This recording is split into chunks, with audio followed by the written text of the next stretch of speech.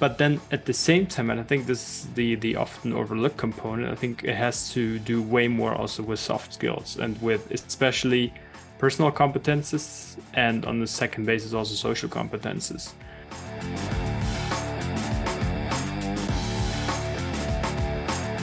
This episode is brought to you by WHU, the Otto Beisheim School of Management. WHU is reshaping the way students learn about business, management, finance, and entrepreneurship through its innovative programs and partnerships in Germany and across the globe. To learn more about this globally ranked university, visit whu.edu today.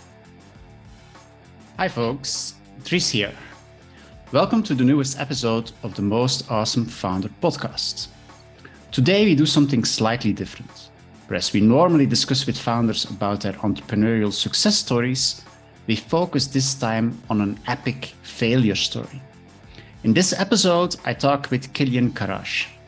In 2016, during his undergraduate studies, Kilian co-founded Conme, a social travel platform. However, in 2019, after 3 years of hard work and self-funding, he and his co-founders decided to terminate the startup. In this episode, you will hear the painful story of why Conme did not succeed. It's a story about how unexpected events forced the founders to change course and how lack of success challenged the friendship that went back to kindergarten times. I hope you will enjoy the show. Coming to you from WHU on the banks of the Rhine River in beautiful Vallendar, Germany. This is the best and most awesome founder podcast. A show about entrepreneurs, innovators, advisors, and educators, and the stories that make them who they are today. Kilian, welcome and great to have you here today on the Most Awesome Founder podcast. And as announced, today we will apply a slightly different approach. So we will actually focus on a failure story instead of a success story. So first of all, thank you for being willing to share some information on one of your failure stories. Now, before we dive into the failure story, it would actually be great if you can do some personal storytelling. So on your own personal backgrounds, can you share a bit where you're coming from? What kind of person we have today on the podcast? Definitely. First of all, Dries, thanks for having me. It's great to be back at the alma mater, although right now just on screen. I grew up in Germany till the age of 16. That was the first time when I moved to southern France because part of my family are from southern France, and so I spent a school year abroad there. And that was really the first time that I hugely fell in love with like a very cultured and culturally rich environment, because I went to an international school there, had exposure to a lot of different people. And that kind of forged the transition and the trajectory that I ultimately also embarked on, and that we also will touch upon later as part of the failure story that you alluded to. But so after that, I came back, did my bachelor's did a dual study program actually for my bachelor's. And during that time, really had this, let's say, was fortunate to be able to travel quite a bit, met a lot of people internationally. So I had 2 semesters abroad as part of the program, had a work stay abroad. So really was able to go into different cultures. And during that time, also just like on weekends and so on, travel a lot with my friends. And that was precisely that moment in time when I went to Korea for my semester abroad, where I started realizing the difference it made to have someone there, whether it's a friend, whether it's a friend of a friend in that particular country, because that person can just show you a country way differently. Just to give an example, right? After the 3rd day, I was basically invited to a family gathering in Korea, something where in hindsight, people told me, wow, like I've lived in the country for 10 years and no one had invited me yet. And yet I had the chance and the opportunity to experience such things. And there are many more of these little experiences that ultimately made traveling so much different. And so when I came back, and that was actually, funnily enough, I was just cooking, standing in the kitchen, like the way sometimes, let's say, epiphanies happen, right? Because in the back of my mind, I was always like, what's the difference between me just flying to a country and, let's say, often feeling not fully satisfied with the way I experienced the country, and then in these kind of experiences that I made back then. And it just hit me that really, like, the connecting factor was ultimately knowing people that are very like-minded. And that laid the foundation, what was ultimately to become Conme, which is the business we will talk about later, which we then bootstrapped throughout the bachelor's. After the bachelor's, where I also became part of a business transformation at Hugo Boss, did a lot of, let's say, customer-focused transformation there. And then later on, that all prompted me, or the failures prompted me to then, let's say, seek for another path, go to WHU, expand my network, and ultimately, down the line led right now also to the funding of my current company. Okay, and we will also come back to that at the end. But so, as you already indicated, I want to talk with you a bit about this endeavor you did with Conme, which was a kind of social travel platform, as I understood it, as it's still announced on LinkedIn even today, a localized travel experience, which you founded in August 2016. Yes. So can you explain a bit more about exactly what kind of pain points you wanted to solve with this travel app that you created? Yes, definitely. So we started from our personal experience, right? And so we said, hey, there must be an easier way to find people that our friends know abroad. Because what we would do is we would spend partially hours on Facebook, for instance, going through friend lists and checking, okay, my close friend X knows these people. And that person happens to be in Hong Kong or in Denmark or wherever it is. And that was ultimately the experience. It was worth it. But the process to get there was a huge pain. So at least to the people like in my surroundings that traveled in the same way. And so we said, hey, there should be an easier way, because like if you just know the indirect connections through Facebook, we can just scrape it. You can say, hey, I want to go to Denmark or to whatever place, or to Tunisia, see if there's anyone in your extended circle of influence, and then just, let's say, give you the solution. That was the basic idea. Now, what happened is that 3 months into testing the idea, so we went out and like tested it, like spoke to over 200 people, also like age-wise 20 to 25, to also inquire how they traveled, what they disliked, and especially always focusing on this, let's say, social component, becoming part of a new culture, becoming part of, let's say, the really local communities. And what happened during that time is that suddenly Facebook closed their API. Yes. That was related to the Cambridge Analytica scandal. Exactly. Okay. So having, let's say, already developed a solution, having had the mock-ups and so on, we then realized, okay, that solution is no longer feasible. So we were basically at the point where we had to decide, either we abandon this idea, or we, let's say, go all in and create our own network, which we knew is much harder. But we're so convinced of the idea that we ultimately said, hey, even if it only turns out to be, let's say, a small thing and all of our friends use it, we might already still, let's say, at least solve our own pain points. Yeah. Before we go on, because you were saying before, look, I was cooking my dinner and suddenly I had this epiphany for this idea, and I wanted to make it happen. Now, I'm also often cooking, and I might also sometimes have nice ideas when I'm cooking, but that does not necessarily mean that I suddenly decide to start a startup. You can have great ideas, but that's true. Still then making the decision, I will really go for it and create a startup during my undergraduate studies seems to be a big step. can you explain a bit why you were so driven to really make this happen, to not just think about this great idea during cooking, but really start it as a startup? That's a good question. I think what comes to play here is a bit of my background story as well. I grew up with my father being self-employed and having his own company. And so from the early age on, I really saw him constantly, let's say, working and constantly, let's say, also and having fun in the process. And it was for me not necessarily at that point in time when I had the idea, it wasn't really about, let's say, I have to found a company. It was more about this intrinsic motivation to really solve that pain point, and whether it would become a startup, whether it would just become any type of solution, was, to be fair, at that particular point in time, secondary to me. Okay. Because what really drove me is to, first of all, solve my own pain point and the pain point of our friends. And I just wanted to find a solution for that.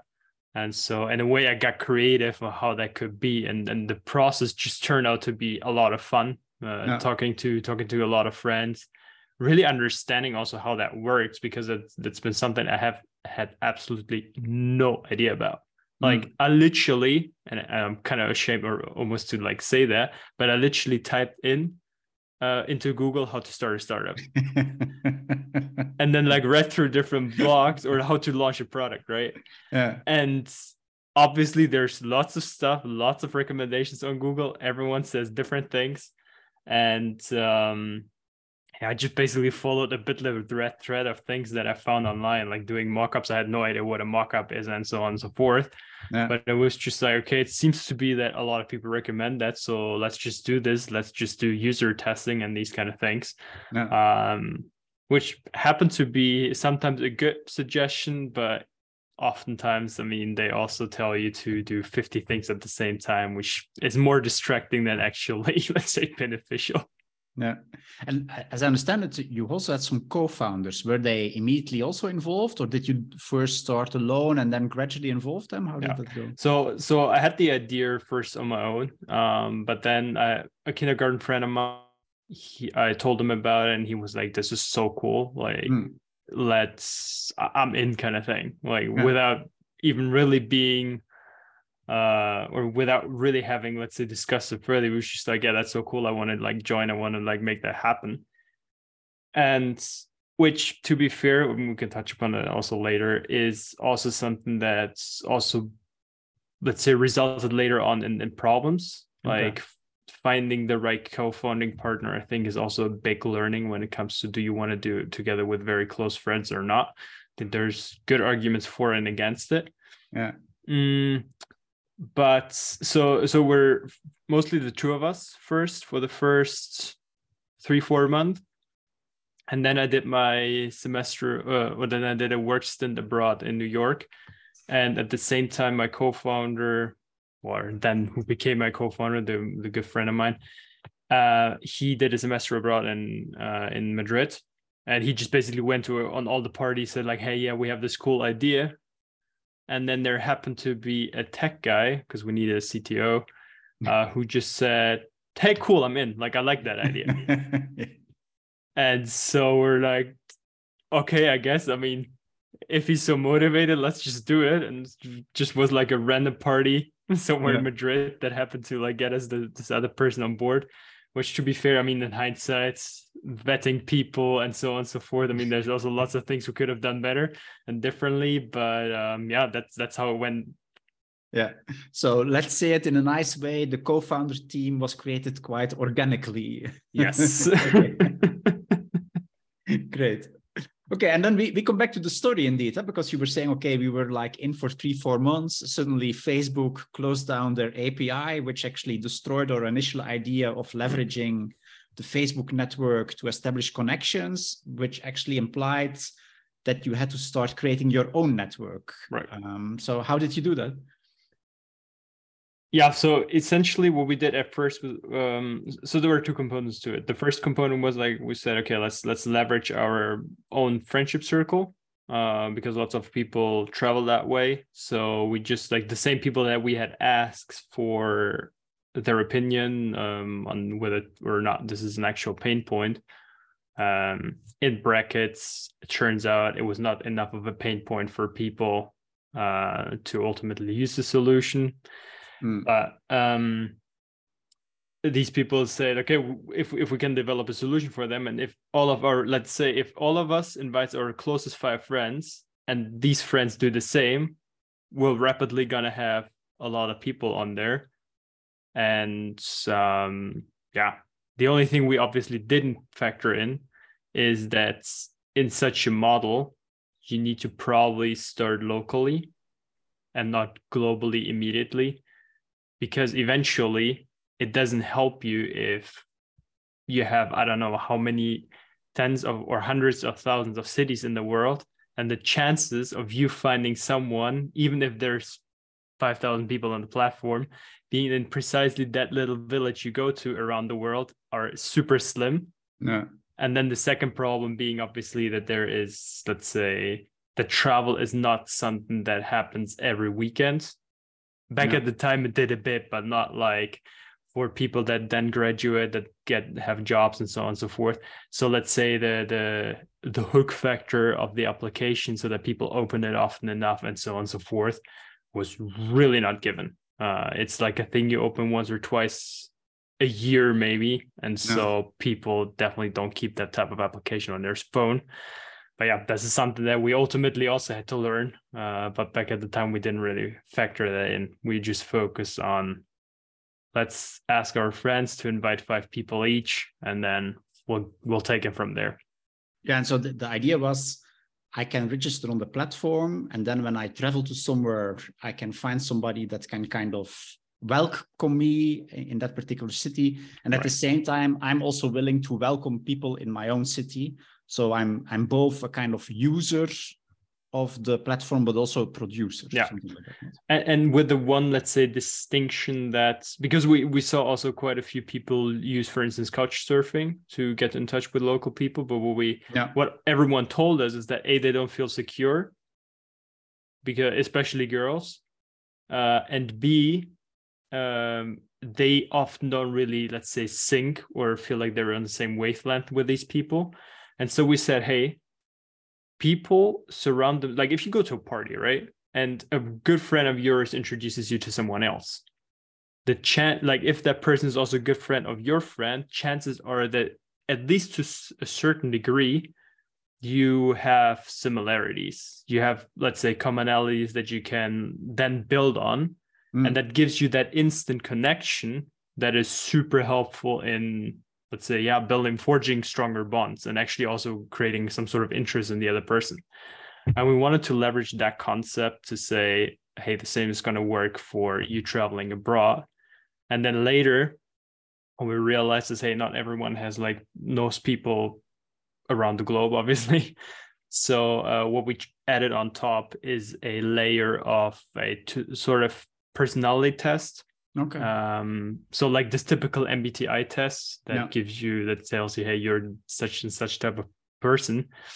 We replicated the algorithm, but twisted in a way that's like a fun questionnaire for travel. So that would indicate your travel preference, whether you're and that would also then, let's say, give you in a second step. The plan was to give you recommendations on particular activities, because not everyone might enjoy going to the Colosseum or doing a mountain hike or going to that particular cafe. So again, we wanted to base all these recommendations to make them way more tailored based on your personality type, or travel type, as we called it. Yeah. Okay, so you did a number of iterations based on the learnings that were emerging as you were creating. Exactly. Now, I also read that in the end, you became a kind of bootstrapped company with 6 employees. Yeah. Were these people all doing it on the side, or were there really people that were fully committed to the startup? Both. So the 3 co-founders did it, but so we did it alongside our day jobs, which I think is also, let's say, in hindsight, was a big mistake, because either you're fully committed or you're not. I mean, in the initial ideation stage, you can obviously, let's say, do it along your job, but once you're committed to it, you should go. And late, like at the very end for the last half a year, I did this full time as well, because I was still hoping that I could turn like things around and make the company grow enough, which obviously didn't materialize in the end. But yeah, so we were doing it part-time, and then we had some full-time interns, and hired also some freelancers that were also working on it full-time. Yeah. And so basically we used our salaries that we were earning on our jobs to, let's say, pay the salaries of the other people. Okay. Yeah. So you kind of self-funded your startup. Exactly. Yeah. Okay. Which, to be fair, I think for a platform business is not necessarily, especially such a consumer-driven platform business, not really a good way to go. No. Because it slows you down, and you have to, especially if you have to build such a big network, you have to really move fast. And being limited by those financial resources, as well as by simply, not having enough commitment and enough manpower on board, just was a cardinal mistake, so to speak, that afterwards also made it impossible to, even once we reached, let's say, a particular state with the app and with the user base, made it impossible to get funding, because investors were like, yeah, but you guys are way too slow. No. But at the starting point, were you considering external funding, or was it simply something? I didn't even know it existed, to be fair. Okay. Okay. So that didn't come up in your first Google search on how to do a startup, that you could ask people for external funding. Okay. That's bad luck, I would say. Good. Now, as you indicated, so traction remains rather limited. I saw, for instance, on the LinkedIn page, there were 26 followers, which is not the biggest traction. We didn't push LinkedIn, but yeah, essentially, we just put it on LinkedIn to be able to put a proper logo on like in our profiles. Like we mostly shared it via social media, via like Instagram / back at the time actually Facebook. No. But yeah. We had a couple thousand followers, and like it wasn't much. Yeah, but so what kind of stuff did you try to kind of push traction forward? Mm-hmm. So there were actually a number of initiatives. Like, first of all, my co-founder decided to pursue a master's degree in the US at Hult International Business School, precisely for the reason that was, let's say, one of the most diverse and international schools. And he just wanted to, let's say, push the app through his exposure to all these different students that would then go back to their home country and hopefully spread it. So that was one way. And then obviously connected to that, going to fairs, let's say creating stickers, bombarding the entire school with stickers and so on and so forth. So a bit of guerrilla marketing. Yeah. And then what we realized is that, coming back to this point of that, we wanted to have actual content on the platform to make it more enticing to people to also browse, to, let's say, stay longer on the platform, to be inspired. We then wanted to cooperate with travel bloggers under the premise that we would basically help them to tailor their content to particular personality types. So we would basically give them, let's say, a deeper understanding of their readers, and thus help them to make their recommendations way more attuned and way more personalized to the reader base, and in exchange for basically adding free content, and that we would then use their blog, so to speak, to get further people on board. So those were the main ideas that we pursued. Or in addition to the obvious word of mouth that I described initially. And what we also tried, to be fair, and I spent quite a bit of time on that, is create, because back at the time I came across a, like, say, internet marketing guru, and he was all talking about copywriting and like creating, let's say, self-liquidating offers and so on and so forth. And so I set up an online funnel, a marketing funnel, with an online video, and then basically to pitch the idea to people and to convince them to give us, I think back at the time it was $10 or so for like the premium membership one time. kind of like do a crowdfunding, but through online marketing to get people on board. But yeah, that didn't really turn off because like acquisition costs were way higher than what we would get in. So we rapidly turned that off again. But that was an interesting experience. I think it taught me a lot about as well about the entire copywriting and like intermarketing.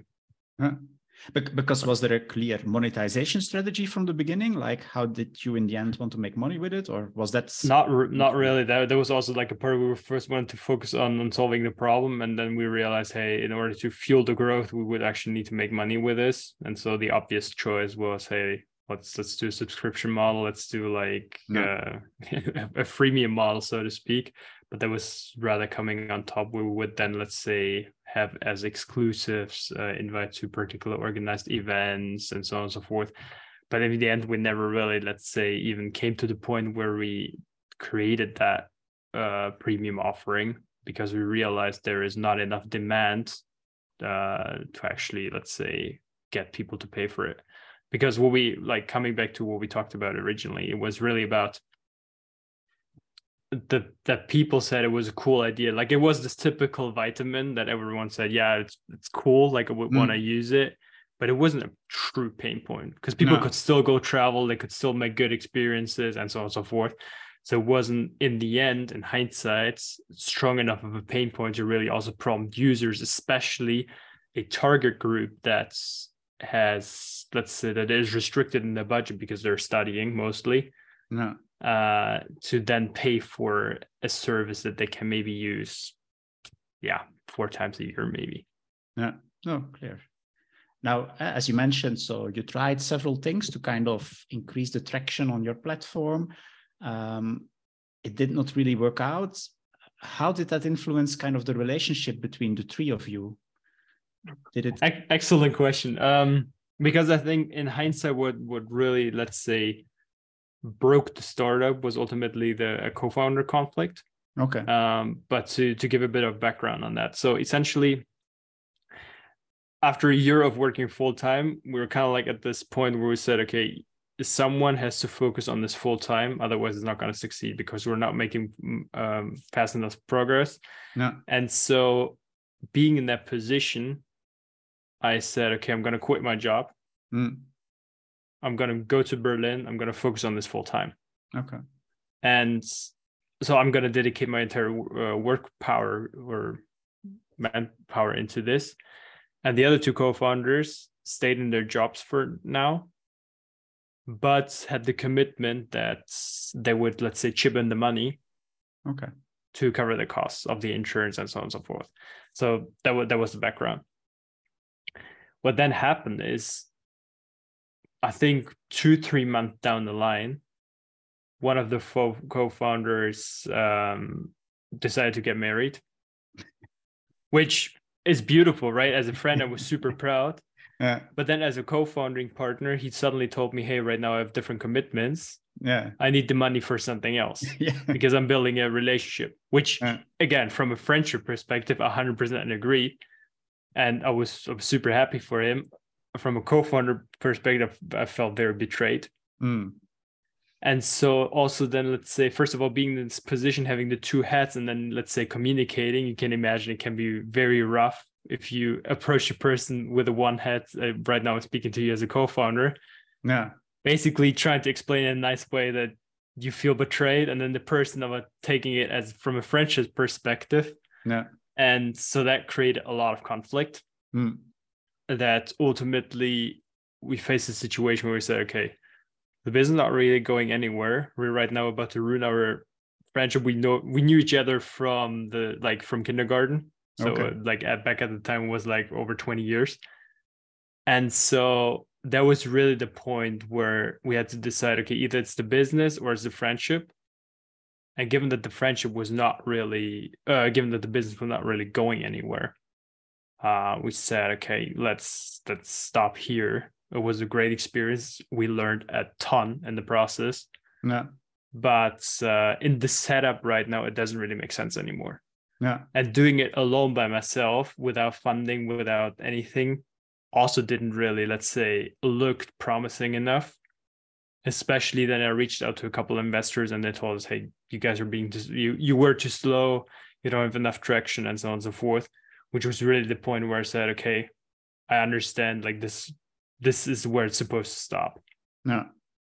Which was a really tough situation to be in, because I just like quit my job 6 months earlier. Yeah. But I think these situations also make you grow a ton, because it gave me then a lot of time to reflect upon the entire journey, understand the tens and hundreds of mistakes I made when it comes to both being a leader, when it comes to understanding pain points, as I mentioned, when it comes to funding and so much more, product and marketing and so on. And so I'm still very grateful for the journey, and I would, in hindsight, still like do the same. I mean, I would do a ton of things differently, but I think the actual first step of going out there, pursuing a passion, and try to solve a pain point for people, I think that's a beautiful thing, and ultimately also prompted me to right now start over again, right, with all the learnings in hindsight or in mind. Because if you would go back and you would like have the option, like say, okay, maybe I should, I don't know, join first an incubator program or follow a startup workshop or boot camp, whatever, instead of immediately kicking off, would you simply do the same again? Or would you think actually it makes sense to first kind of get some basic knowledge from somebody else? Or do you think that simply cannot kind of substitute the real life experience that you need to have? I think what helps a ton, or what would have helped a ton, would have been, you might call it angel investor, you might call it mentor, someone experienced who's been there. Yeah. Because I think, I mean, there's two ways, right? Like either you pick up some stuff in school, as I think a lot of undergraduates and graduates do at WHU, or at the university that I was at, there, like, no one even talked about startups. Like there was absolutely nothing to build on and no one to reach out to. Yeah. And I think this is also what caused, let's say, a lot of the early mistakes that were totally avoidable. But then ultimately, I think there's, let's say, the blueprint of the things you need to do. And then there's execute. And there's so many, let's say, challenges and that you have to overcome, that ultimately every founder journey then looks very differently. And I think these learnings on how to handle that, and especially also, let's say, the personal development that comes with it, the resilience you need, the motivation, the self-awareness, the tolerance for uncertainty, and this risk-loving mentality, all these things, I think you really also develop in the process. I think internships can help, work experience can help, university can help, but I think ultimately you really know, or you really learn it in the process. Yeah. I'm quite intrigued that you say it would be great to have somebody like an angel investor or a mentor, which seems very reasonable, but in the end, you didn't do it. So why, during this trajectory, did you not consider, why should I not try to approach some people that can maybe help me, giving me advice? Again, was this just because you simply didn't realize that other people were doing this, or was there another reason to not do it? Maybe you were afraid that you would give away secrets or something like that. So I think it really took a while to understand that we're moving slow, because if you haven't heard about how fast, like if you never heard about any startups being developed in the first place, if you have no idea that you could go from 0 to 10,000 or 100,000 users within, I don't know, 6 months partially, then you're like, okay, we're going at a speed, and just like a very subjective assessment of is it going good or is it not going good? I think that was the first part. And then the second part is that at some point I really realized that when I quit my job and I was like, okay, things have to go somewhere. This is when I realized, hey, in-person contact is super important. Like the way I tried to bridge it before is, for instance, by purchasing online courses from accomplished entrepreneurs, because I thought, hey, at least these guys have been there. They can let's say give me hints and tips on how to overcome lots of these barriers, which partially it did. It definitely helped me to understand way more how to build a startup. But then again, when it comes to specific questions, they can't answer you because there's like no Q&A. There's no one whom you can really tell the particular situation you are in and can reach out to. And I had one mentor, let's say, just for my private life, who owned a company in Stuttgart, a big IT company. And he just, let's say, gave us advice on the technical side and not so much, let's say, on the founding side. So there's been people, but I think overall, yeah, more passive people. And I think a more active involvement, and this is why I mentioned angel investors, is that because often they tend to be that way, would have been way more helpful. No, okay. Maybe to briefly reflect a bit about what was the impact of deciding to stop the startup on you personally. Yeah, so I try to imagine you some years ago sitting in Berlin in an apartment, having quit a job 6 months earlier, and now having made this decision, okay, we need to stop this. I was like, at first I was like devastated. Yeah. But at the same time, also a bit relieved, to be fair, because it's always also like a lot of pressure off the shoulders. Because if you then have suddenly, I mean, we had interns and we had like some developers outsourced that were working on it full time. And I mean, I had to communicate to these people. Some of them were doing the end of graduation project. And I basically had to tell them, hey guys, like this is not going forward. I'm sorry, but like you have to finish your end of graduation project somewhere else, which also had like obviously negative impact on them. But so it was not only, let's say, for myself, but also hard from a leader perspective in that small context. And so I really started questioning whether you can ever succeed in a startup. And then reflecting back on, let's say, the corporate perspective that I also had, where this transformation and innovation project, where we basically wanted to completely revamp an entire business model to make it fit for a different customer group, also didn't succeed. Because that was after you had finished my bachelor's, exactly. Okay, yeah. So then you went into a corporate. Again, then it was more a kind of entrepreneurship process within a corporate, but also that was not successful. No, that was actually so I finished my bachelor's and then directly joined the corporate. Okay. And during the bachelor's, I'd already started the project, the economy. Yeah. And that went all along also while I was working full time and beyond, because at some point I quit that job and then was moving on. And so having had these two perspectives and both not really working out, I was really, let's say, questioning whether it's possible at all or whether it's not just simply better to stick with the status quo. Yeah. But then at the same time, I was like, there are people out there, let's say the 1 out of 10 that for some reason have a perfect understanding of how it works and a replicable process, right? They not only founded one venture successfully, but 2, 3, 4. They do one thing, sell it, go to the next market, build again a successful thing. And I was like, that's fascinating. How did they do it? And so while still, let's say, digesting this failure in a way, I was becoming more and more obsessed with trying to understand how to do it properly. Yeah. And that really was what sparked a huge curiosity in me, which ultimately then led me to support as an advisor the Mapify founding team, who had started at the same time and learned a ton in the process. And then later also joined WHU for the master program to also get exposure to even more highly successful founders.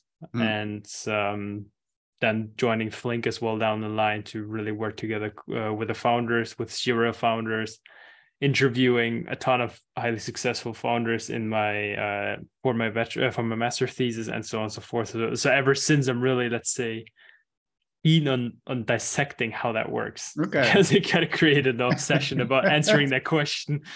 What's the secret and sauce? what is the magical ingredient? Did you come to an answer? What does make an entrepreneur successful? I mean, I think there's various components to it, right? But like, at least speaking from what I found out in my thesis, is that it really has to do with a process which on literature sometimes is referred to deliberate practice, which you see in a lot of sports stars, right? If you picture the Michael Jordan or the Messi, they all dissect the skill set that they need into small, let's say, chunks that are digestible, and together with really high performing coaches, then say, okay, you have to perfect this particular skill in that manner, then set goals for this, train, get feedback, and they hone that particular skill till it's perfect, and then move on to the next one. And this is how they, let's say, create extreme excellence on a hard skill level. But then at the same time, and I think this is the often overlooked component, I think it has to do way more also with soft skills and with especially personal competences, and on the second basis also social competences. Because what all of the founders told me that I spoke to, and then these were like people like Marco Vitor, founder of Audibene, or Patrick Andre, the founder of Home2Go, and so on and so forth. So really people that build huge companies. They all said it basically comes down to primarily having an understanding of yourself. Because if you understand yourself, you know exactly what you want to achieve. And you can also reflect way more on, are you on the right way? How do I have to adjust? And this then comes again with self-motivation, because if you know exactly what you want to achieve, then you're way more self-motivated. That translates also into resilience. And that's, let's say, the foundation for really going anywhere. No.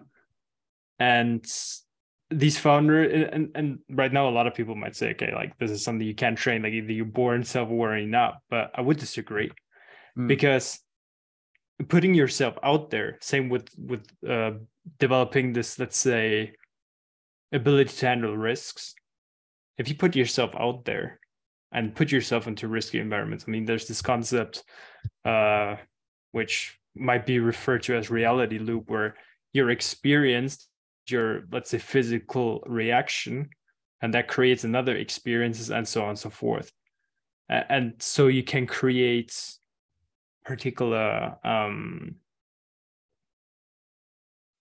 where you can force your experience of the way you experience certain situations and create conclusions out of this, which then is the important part, creates belief patterns that influence, again, your perception of events.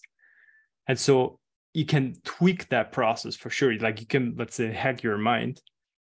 And again, it needs self-awareness, but putting yourself out in these situations, into high pressure environments, into environments where you get people to give you external feedback, where you have mentors that say, hey, this is the way I would do it. These are the skills you would need, also from a personal competence perspective. Later, also down the line for leadership, also hugely important if you want to build a big company. And then you can slowly start building that. But I think, like, aside from the hard skills, I think it's really about, let's say, starting at the foundation and understanding really yourself. Okay. Because in 2021, you started a new company called Hatch, which is kind of an, I would say, consulting company that helps other companies with digital solutions.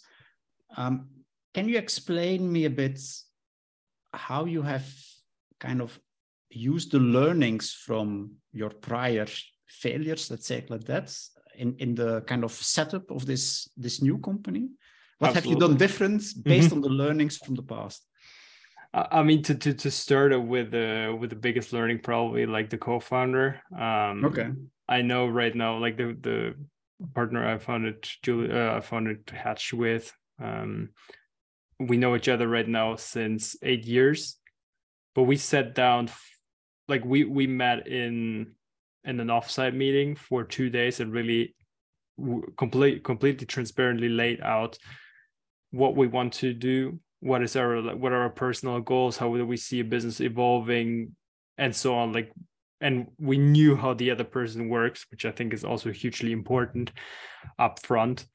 And then we laid out a clear co-founder agreement, which basically details, let's say, the ways of working and also the consequences of failing to adhere to these in order to prevent the situation I had early on with my co-founder. I think that's an important one. And I think that's the major realization that I had personally for myself. I think there's different ways to build businesses. There's, let's say, the classical way you alluded to that a lot of business students think about is like raising VC money and so on and so forth. No. But given that we were a bit scarred, so to speak, from not having enough resources, but at the same time still being willing to determine our own trajectory, we said, okay, let's build a business that is cash flow positive from day one. And so we focused firstly on creating services that companies would pay for. No. So that we could then, let's say, with those resources, grow without having to worry about how do we feed ourselves, because I think that's an important part, right?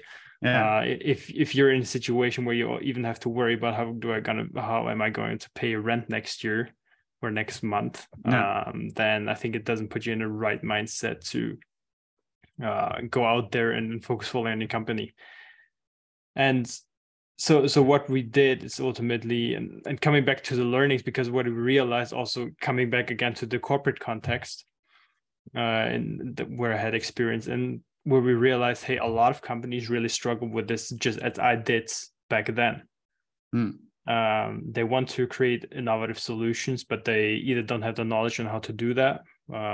They don't even know which kind of market opportunity exists, or they simply don't have the current resources in terms of, for instance, developer power, or they really follow old style approaches. And so we said, hey, we're gonna create like such a product and venture studio that helps companies identify the right opportunities, but then also helps them to rapidly translate them into an MVP, but also, let's say, later on a full-scale product. And if they want, also have us being the persons through our network who bring the right co-founders on board. So basically doing like the classical venture building approach that's also other companies do, such as Bridgemaker and so on and so forth.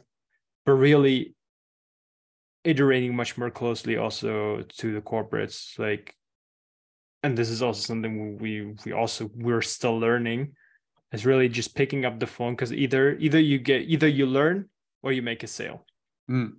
And I think just staying way more to the customer and avoiding like all this other things that Google suggests you. Basically, you have to be on LinkedIn, on Instagram, TikTok, and whatever channel at the same time. Yeah. You have to write blog posts, you have to go to conferences, and so on and so forth. Doing lots of these things and really just focusing on the essentials, which is creating business for the company, doing sales, and then all the rest, so to speak, falls into place at some point. Yeah. No, but it's interesting that you emphasize this thing about having a kind of clear contract with your co-founder as your co-learning, because I think, or at least what I see in our network, is that still a lot of young, enthusiastic founders tend not to have that kind of contracts in place. No. It seems to be very difficult to do it. It's a bit like if you fall in love with your girlfriend or boyfriend, it seems to be difficult to immediately write a contract to kind of predict what you will do if it goes wrong. Right. And I think it's the same with a startup, not? I mean, initially you're enthusiastic, and then you might actually not be very tempted to write down all the potential scenarios that can go wrong. But as you seem to claim, you think it's quite important to do so. I do think so, yeah, because it gives you, like, I think it also has to do with the fact of like anticipate risks. I mean, you can go overboard, right, and like completely get caught up in all these and analyzing so much that you're end up in complete paralysis state, right? But I think, let's say, crucial risks that can make or break the company, they should be addressed. And also, let's say, based on my internship experience with Cherry Ventures, for instance, where they also said, hey, like our founders should have a founder's contract, because it just creates a binding agreement, just as a purchasing contract does. Yeah. Where, of course, you can also just like create a prototype for a company and say, yeah, once we're done, you're going to pay us. But you also tend to have a contract where it clearly says, hey, those are the boundary conditions, so to speak, that you can fall back onto. So I think it just helps. And also for you personally to think through what are, let's say, the worst case scenarios that you can also prepare for. And that you clearly know this is behavior that I want to see, and this is behavior I don't want to see. I think it just gives a very good way of working together, just as you would have an employee contract later on, right? Where it also just states the basics. But yeah, again, and then I think on monetization, I think there was a huge learning for us that I described earlier, and simply really also understanding what is a pain point and what's a vitamin. I think those are really crucial elements that might be overlooked, where you say, yeah, I kind of know the market, I know myself, should be okay. And I mean, obviously, even as you keep iterating, you keep, let's say, refining the pain point, and you might actually go more niche at first to then go broader. Also, what we messed up, let's say, the first time around, we went too big too soon, or too vast. And if you go too vast, then you create a solution, but that solution is not really helpful for anyone. Rather focus on a very particular and like narrow target group, perfected for that. And then once they are like users that love your product, then you can see, okay, how can I expand it gradually? Yeah. Excellent, Kilian. Thanks for actually being willing to share a failure story that you have experienced. It's not always that straightforward to openly talk about that, so I really appreciate it. Now, before we end, we always have some questions at the end about what kind of books and playlists you want to recommend. But I also want to give you the opportunity to actually pitch your own podcast. Can you tell a bit more about the podcast that you have yourself? Yes, gladly. So the Digital Transformer podcast is going to launch next week on the 12th of the 1st. And we invite both top-notch entrepreneurs as well as corporate executives who have built vastly successful companies, led huge transformations, and really interview them to find out how they did it. And focusing both on, let's say, the hard skills as well as the mindset behind it. And some of the guests that have joined us so far are the ex-CEO of Adidas Italy, Marco Viter, and other unicorn founders, and there are many more to come. And so, yeah, if you're curious about finding out, again, coming back to my experience and my obsession, how to build extremely successful digital businesses, then this podcast is for you. So yeah, you might find the link in the description below. It's Digital Transformer Podcast, or you just Google it on your preferred audio device platform. Great. Now, and we will definitely add a link to it in the show notes so that people that are interested in it can access also your podcast. Any other suggestions in terms of other books, other podcasts that people should listen to? A podcast that I really like as well is the Mike Dillard Show, which is from a US entrepreneur who's bootstrapped several businesses and turned them into multi-million-dollar revenue businesses. And I think his podcast has been listened over 1 million times, downloaded over 1 million times. It's a real gem. I've taken a lot out of it.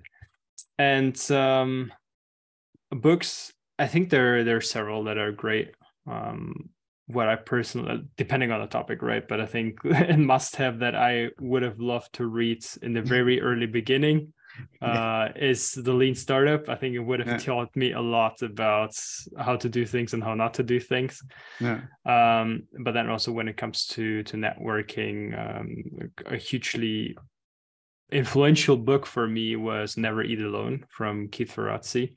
Okay. A book that really, let's say, details out how to network, how to get in touch with people, and to do it the right way. And the same author also has several other books.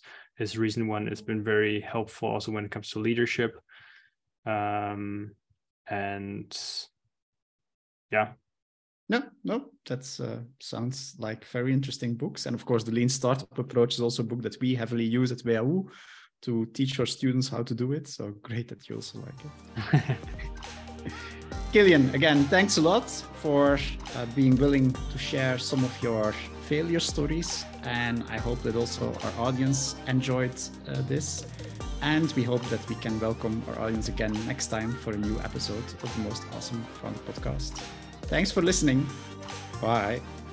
All right. Thanks for having me.